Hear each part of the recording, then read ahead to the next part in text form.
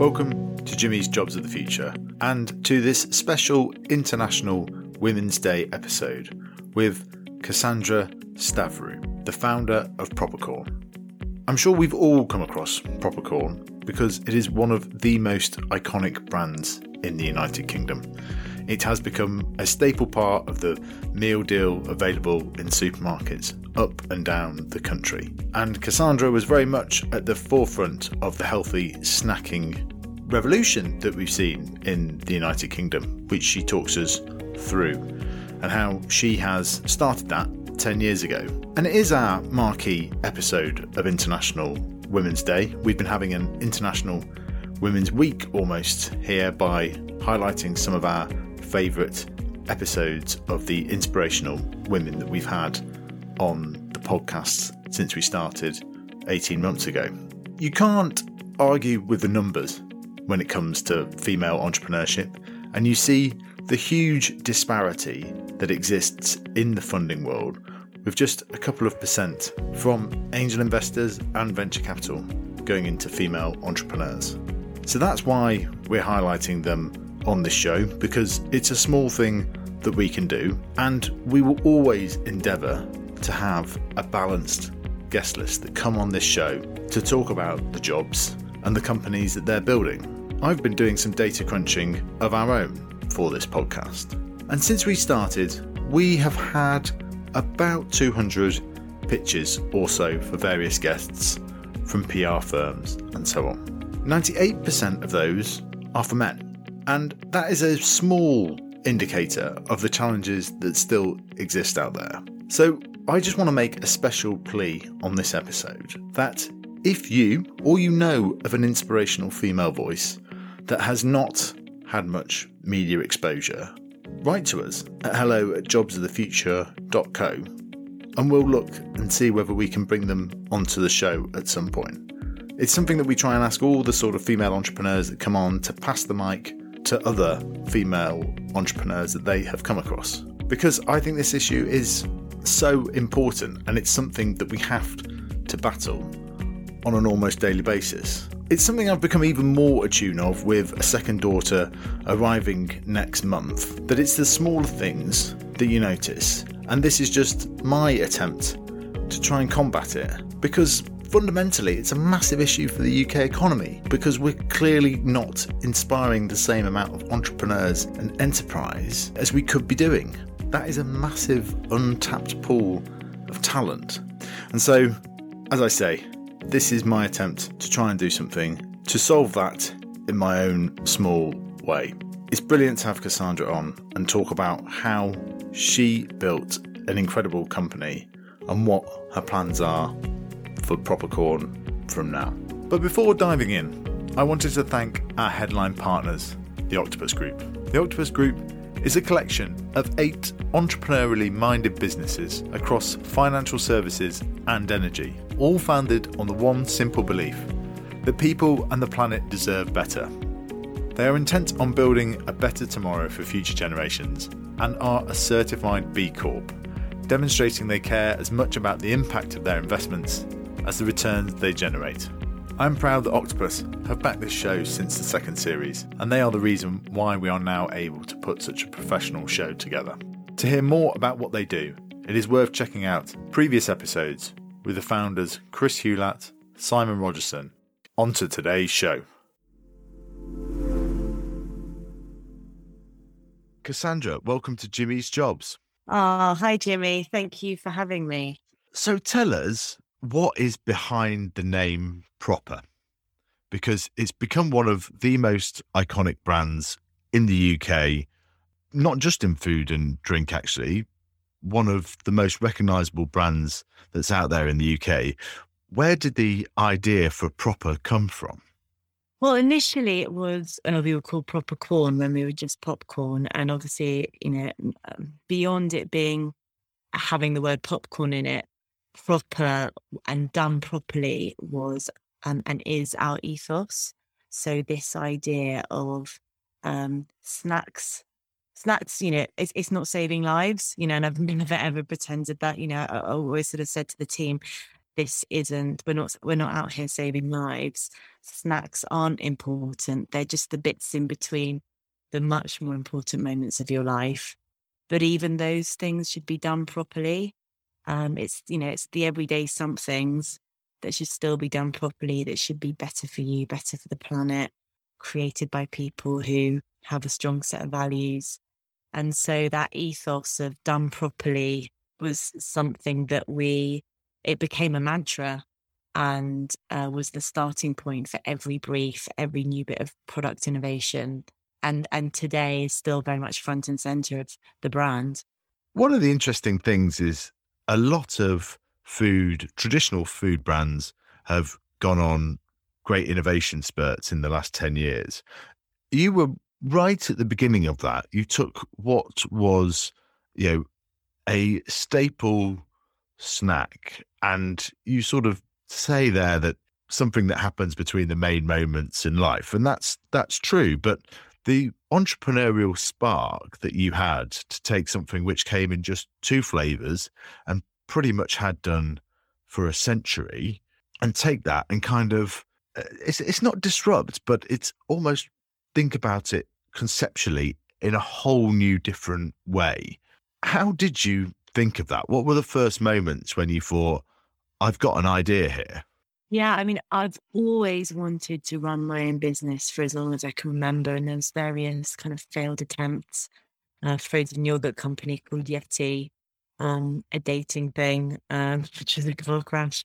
And I noticed I was working for an advertising agency in Soho as an account assistant. I was really crap at my job. I think I was maybe even on performance review. And anyway, at 3:00 every day, there was that kind of afternoon slump. And I noticed that this is before the healthy snacking onslaught. People would go out and, I don't know, buy a chocolate bar and feel really guilty, or there was like shapers or rice cakes, and that was pretty much it, and I feel dissatisfied. And so I saw the opportunity or that problem to solve, which was, how do you make a healthier snack that also tastes good? Popcorn, as you said, is so ubiquitous. Like, we've all grown up eating popcorn in cinemas, and it's whole grain, it's good for you. It's just kind of all the butter and crap that they put on it that makes it bad. And so I thought, if we took popcorn and put amazing seasonings on it, the challenge was, how do you take something from, I guess, the cinema floor and elevate it into that everyday snack that you buy in a cafe or a shop, or actually, even in the front row of Fashion Week, we were there in our first couple of years. So that was the challenge: is how do you reposition a snack, reposition something? And one of the things actually I talk about a lot was the importance of competition. When I was about to launch, I met with this guy who's a bit of an expert in the industry, and he said, "Oh, Cassandra, you might want to ask for your job back because the big boys are coming." And what he meant was that like 2 or 3 other brands like Tyrrell's and PepsiCo were all about to do some form of popcorn. And I remember going home in floods of tears to my mum. And actually, it's the best thing that could have happened, because competition creates a marketplace. It helps shift that consumer behavior that we would have found impossible to do completely on our own with a tiny marketing budget. The challenge for us was, how do we make sure we're the absolute best? And how did you make it the best? How did you strive for that, that emphasis on product?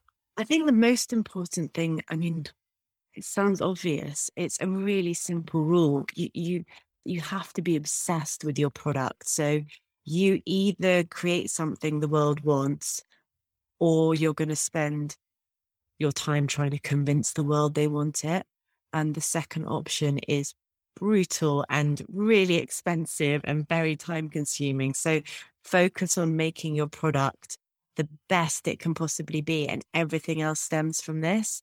Be obsessed with the details. So Proper Chips was our kind of second big launch, and we spent so much time poring over the texture, the shape, the color, the taste, and it works. People love it.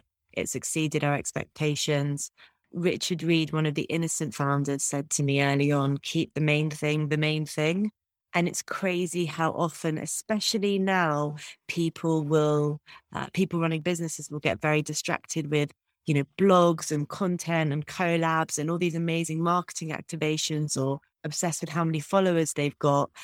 If you prioritize these, it's not a recipe for success, actually. I think everything stems from that absolute focus and obsession with your product.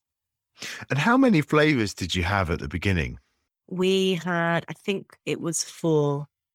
We had a couple of savory and a couple of sweet.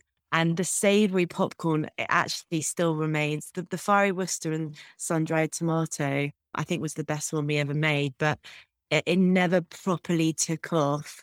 Excuse the pun. I think just because the Brits don't love savory popcorn as much. It's just not as much of a thing as it is in America. Yeah. Well, in America, you can really struggle sometimes to get sweet popcorn at all. I remember traveling in the States in 2008, and it was very difficult to get any form of sweet popcorn in cinemas.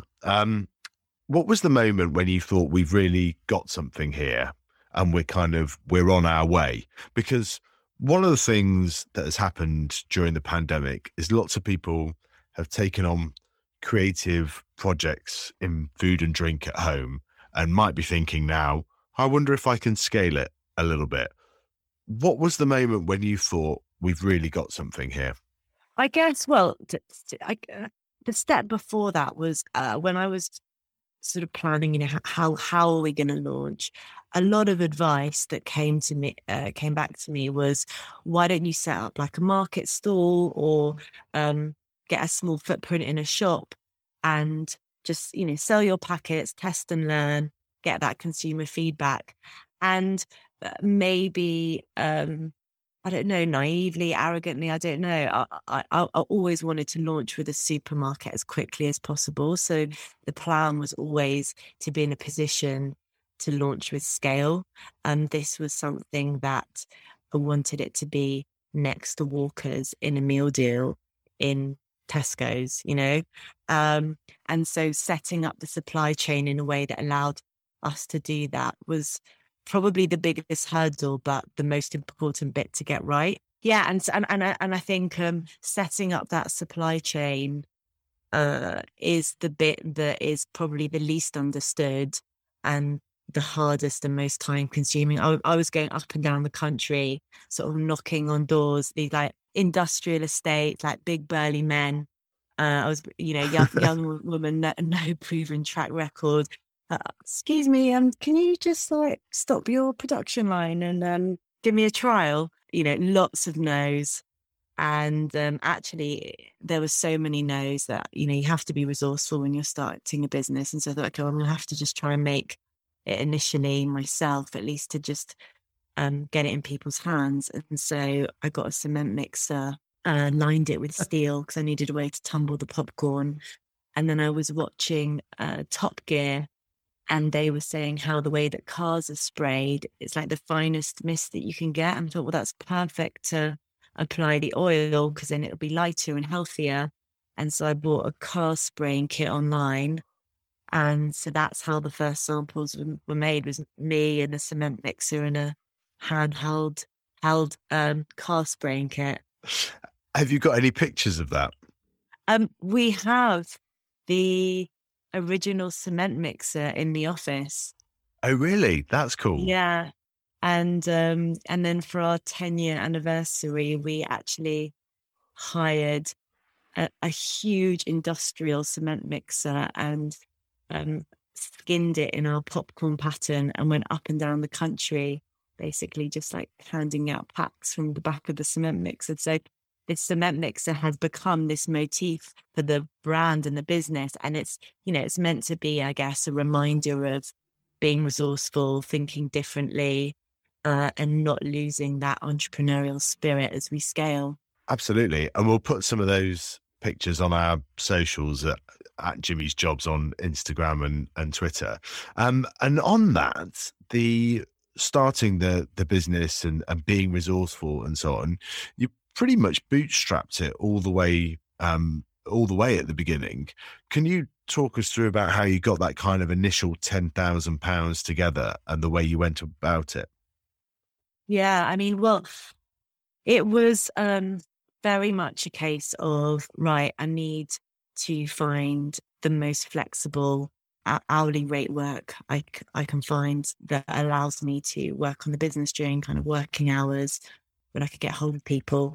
And so I would pretty much do anything I could. So temp work, flyering, dog walking, working at a pub at the weekends. There was a particular job that was like a real low moment for me. It was a flyering job, and the gig was at the Excel Centre, and I turned up and I didn't realize it was a gambling conference. So you walk in and it's like just, as you can imagine, just like roulette tables and just like a sort of pop-up casino in the Excel Centre. And I got to my stand that I would be flyering on, and it was selling secondhand slot machines.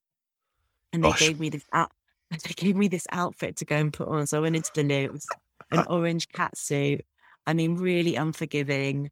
Yeah, I was sort of mortified when I put it on. And as I walked out the loo, I saw a mirror, and in massive black letters down the side of my body, it said refurbished slot.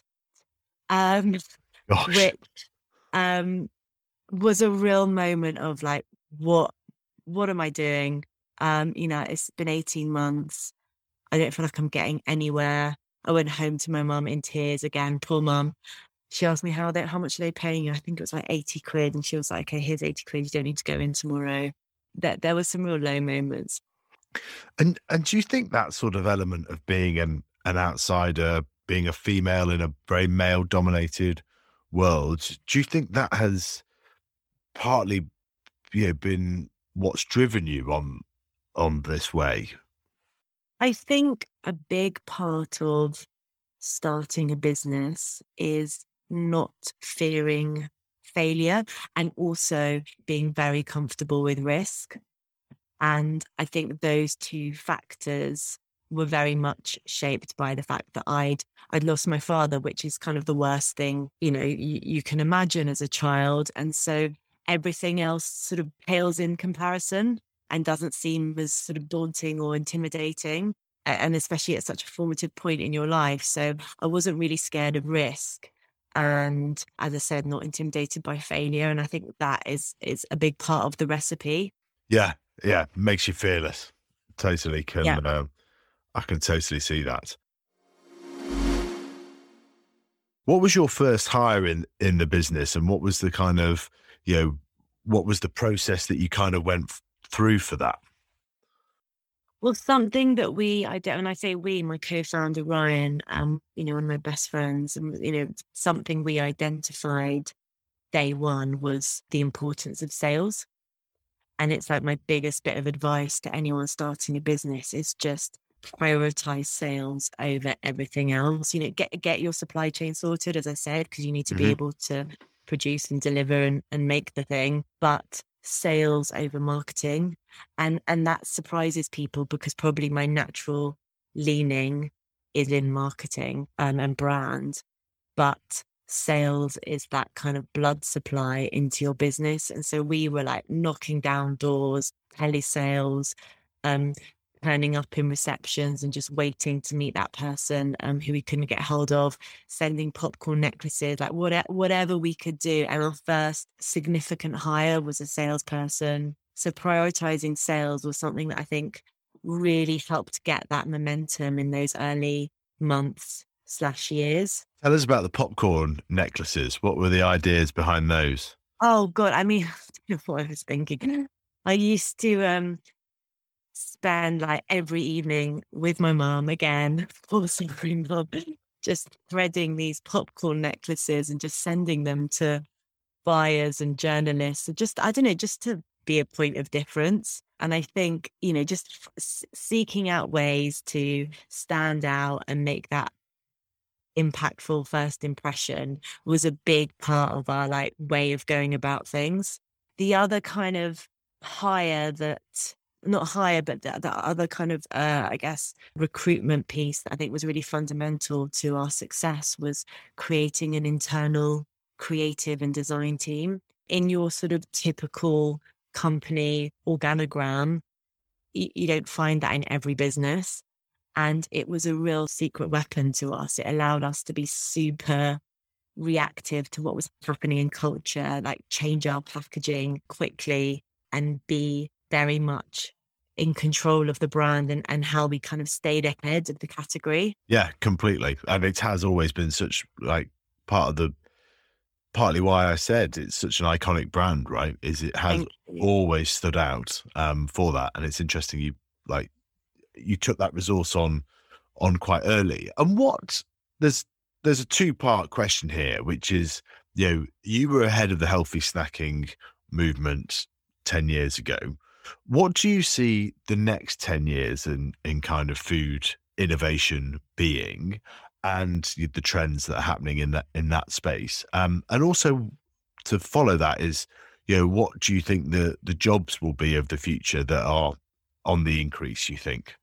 Well, in terms of food, I think the traditional routines around food are just like rapidly being dismantled. So this idea of breakfast, lunch and dinner, I think is sort of dissipating quite quickly. People have like breakfast on the go. They'll snack much more, maybe like 5 or 6 smaller meals. And I think that the relationship of with like function and food is an interesting trend. So not just like performance, like protein, but also people increasingly are wanting food to deliver like gut health or maybe anti-aging properties. Like I think there's so much more emphasis on like eking out as much in terms of function and nutrition as like the kind of pointy end of the health trend. And then sort of tied into this idea of the routines dissipating, I think this expectation of like instant. So these 10-minute delivery apps, it's crazy, right? Like it's quicker to get your mayonnaise or whatever you run out of using one of these apps than it is to walk to the end of the road, which I don't know how I feel about that. I mean, hands up, I actually use them a lot. I mean, having a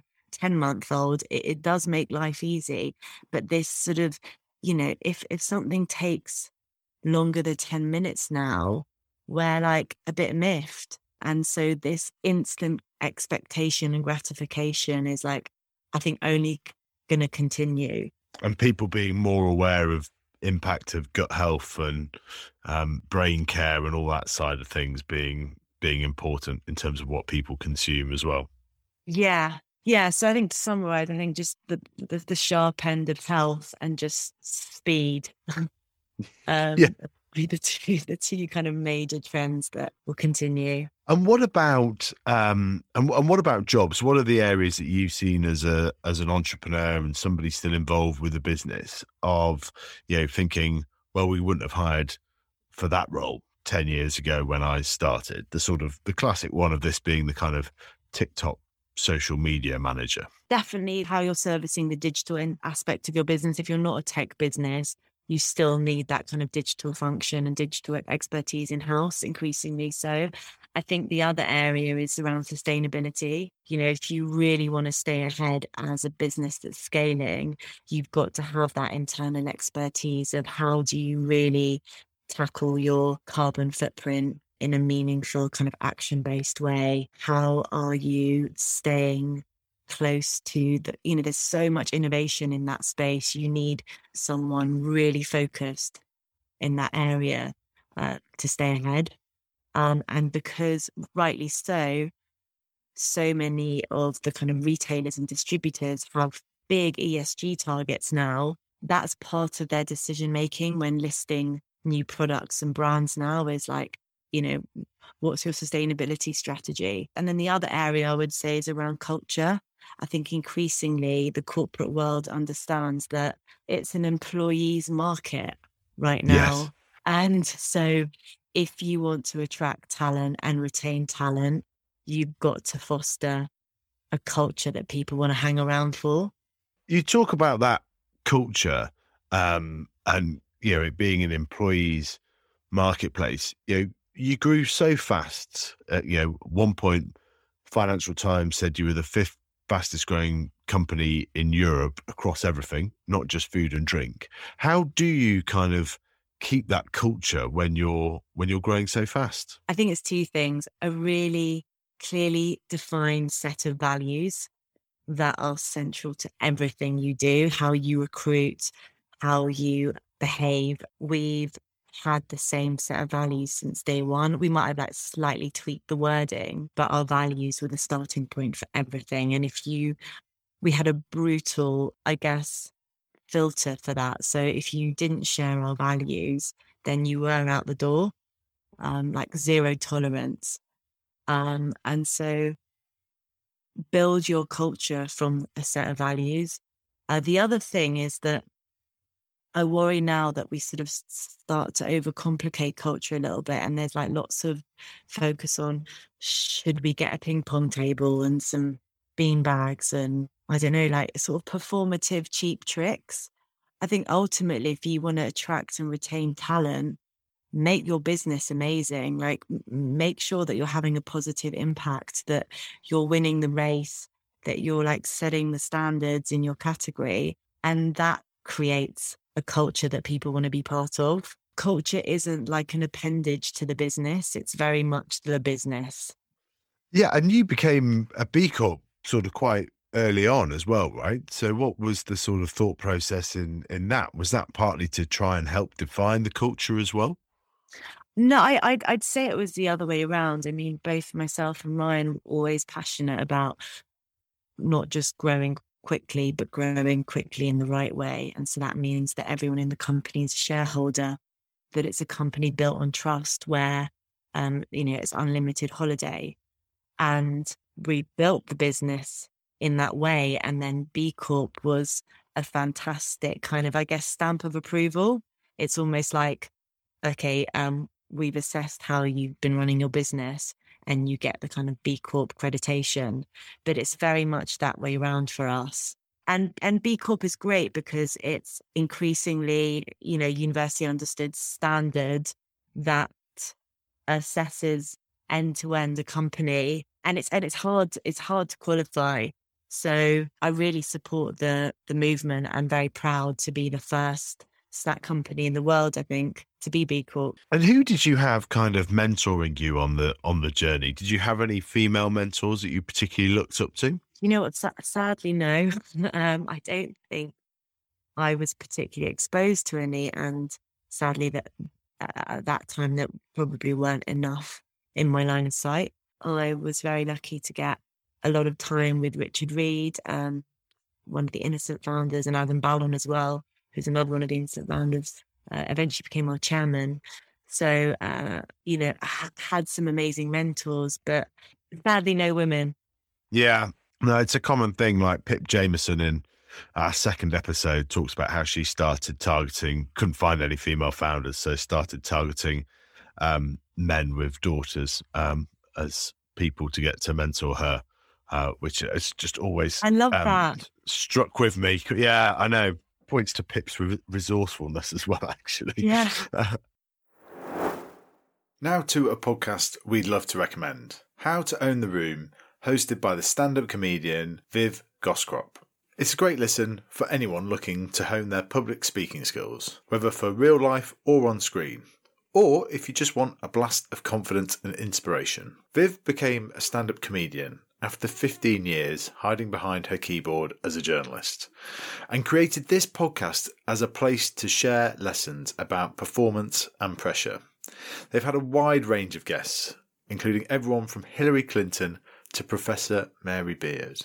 And they've had influential business voices like Dame Helena Morrissey too. It's a conversation about women and regularly delves into why the gender gap still exists virtually in every walk of life. But men get a mention too, and it even recently had one of my favourite actors, Succession's Brian Cox, no less, talking about the changing face of power.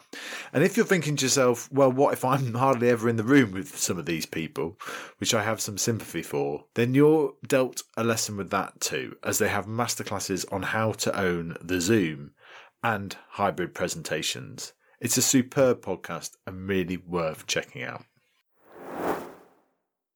What do you think of the importance of days like International Women's Day? Is that a big help and focus on having more female founders? I think International Women's Day is a fantastic moment in the year to raise some awareness around some of the kind of crazy stats, like only 8 out of 100 CEOs in the FTSE 100 are female.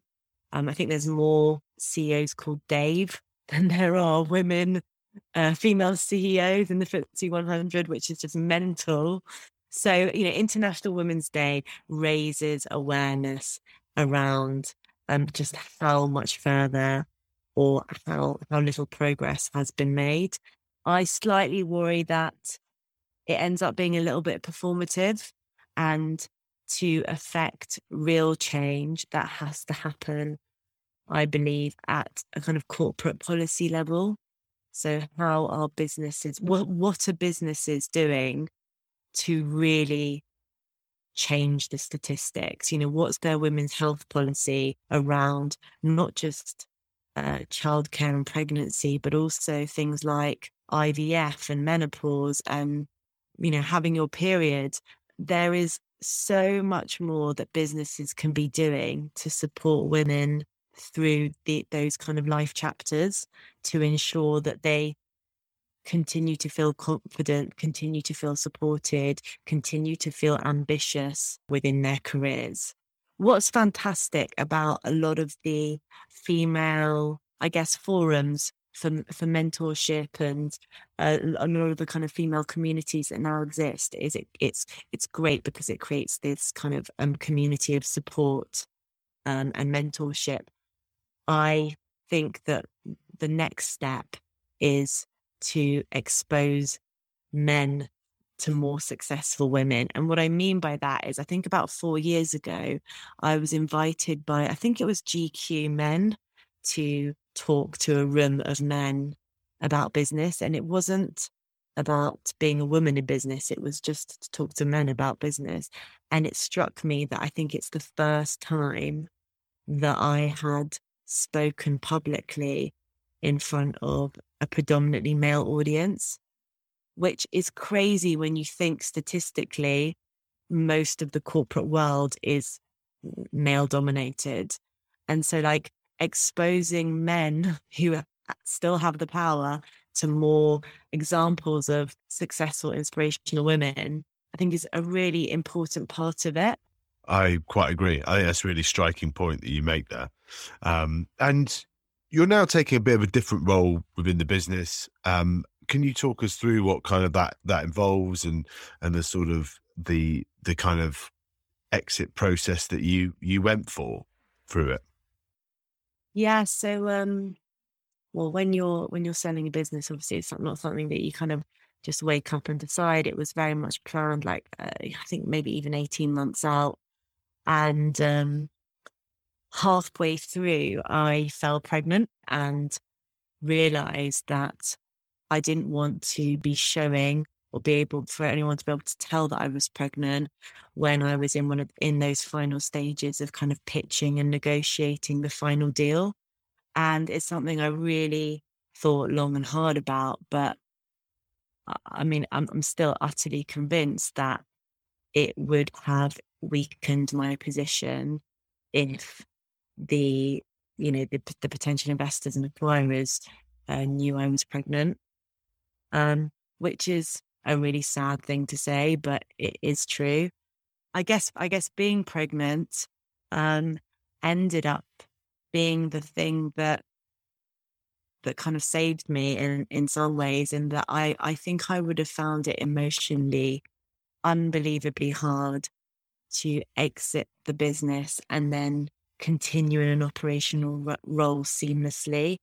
So I then had the baby 3 months after we completed, and I guess it forced this natural kind of break where I was able to kind of go away, focus on my baby, which was wonderful and more than I could have ever imagined, and give the business an opportunity to kind of breathe and find its feet without me being super controlling in everyone's face.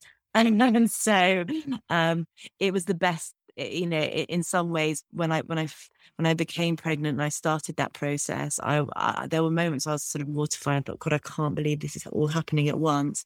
And it actually ended up being the best thing that could have happened because, as I said, it created this natural break for me. Yeah, and I'm so glad that it's all worked out, and you look back on it like that, because that's such a positive way to be. And as a final question, we ask kind of inspirational guests to kind of pass the mic on to other entrepreneurs that we might not have heard of yet. Is there anyone that you would particularly recommend that we go out and speak to? I mean, so many amazing women. I think the one that pops to mind is Sharmadine Reid. Yes. She is an absolute formidable leader and visionary, and is creating a community where she's not only bringing women together, but economically empowering them to kind of monetize their talents and their skills. And it's really powerful what she's trying to do. We have been very close to getting her on, and you will now be another reason why I can chase her and see if we can finally get her on, because I agree. I think what she's doing is amazing. Say hi. Definitely. Cassandra, thank you so much for coming on Jimmy's Jobs. It's been a real pleasure to have you on and share your story. Oh, thank you, Jimmy. It's really great to speak to you, and yeah, congrats on the second baby, and just enjoy it.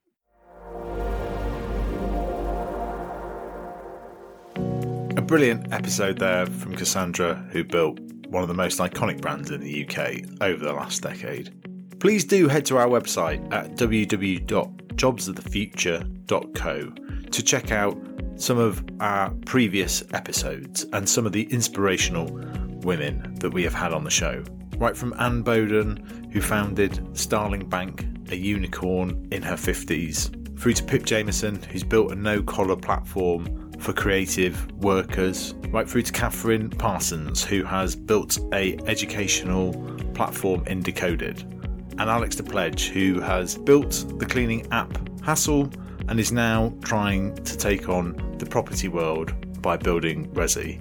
There's so many amazing female entrepreneurs out there that are trying to build and improve the lives of so many people, and we are desperate to showcase them.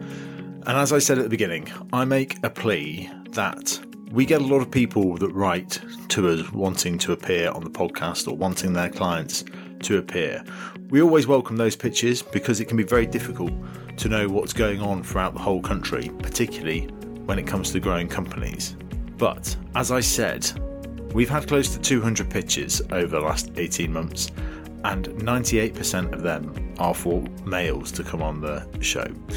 So we'd love to have more female guests. So if you or you know of somebody that would make a brilliant guest, then email us at hello@jobsofthefuture.co and the team will come back to you. Thanks very much for listening.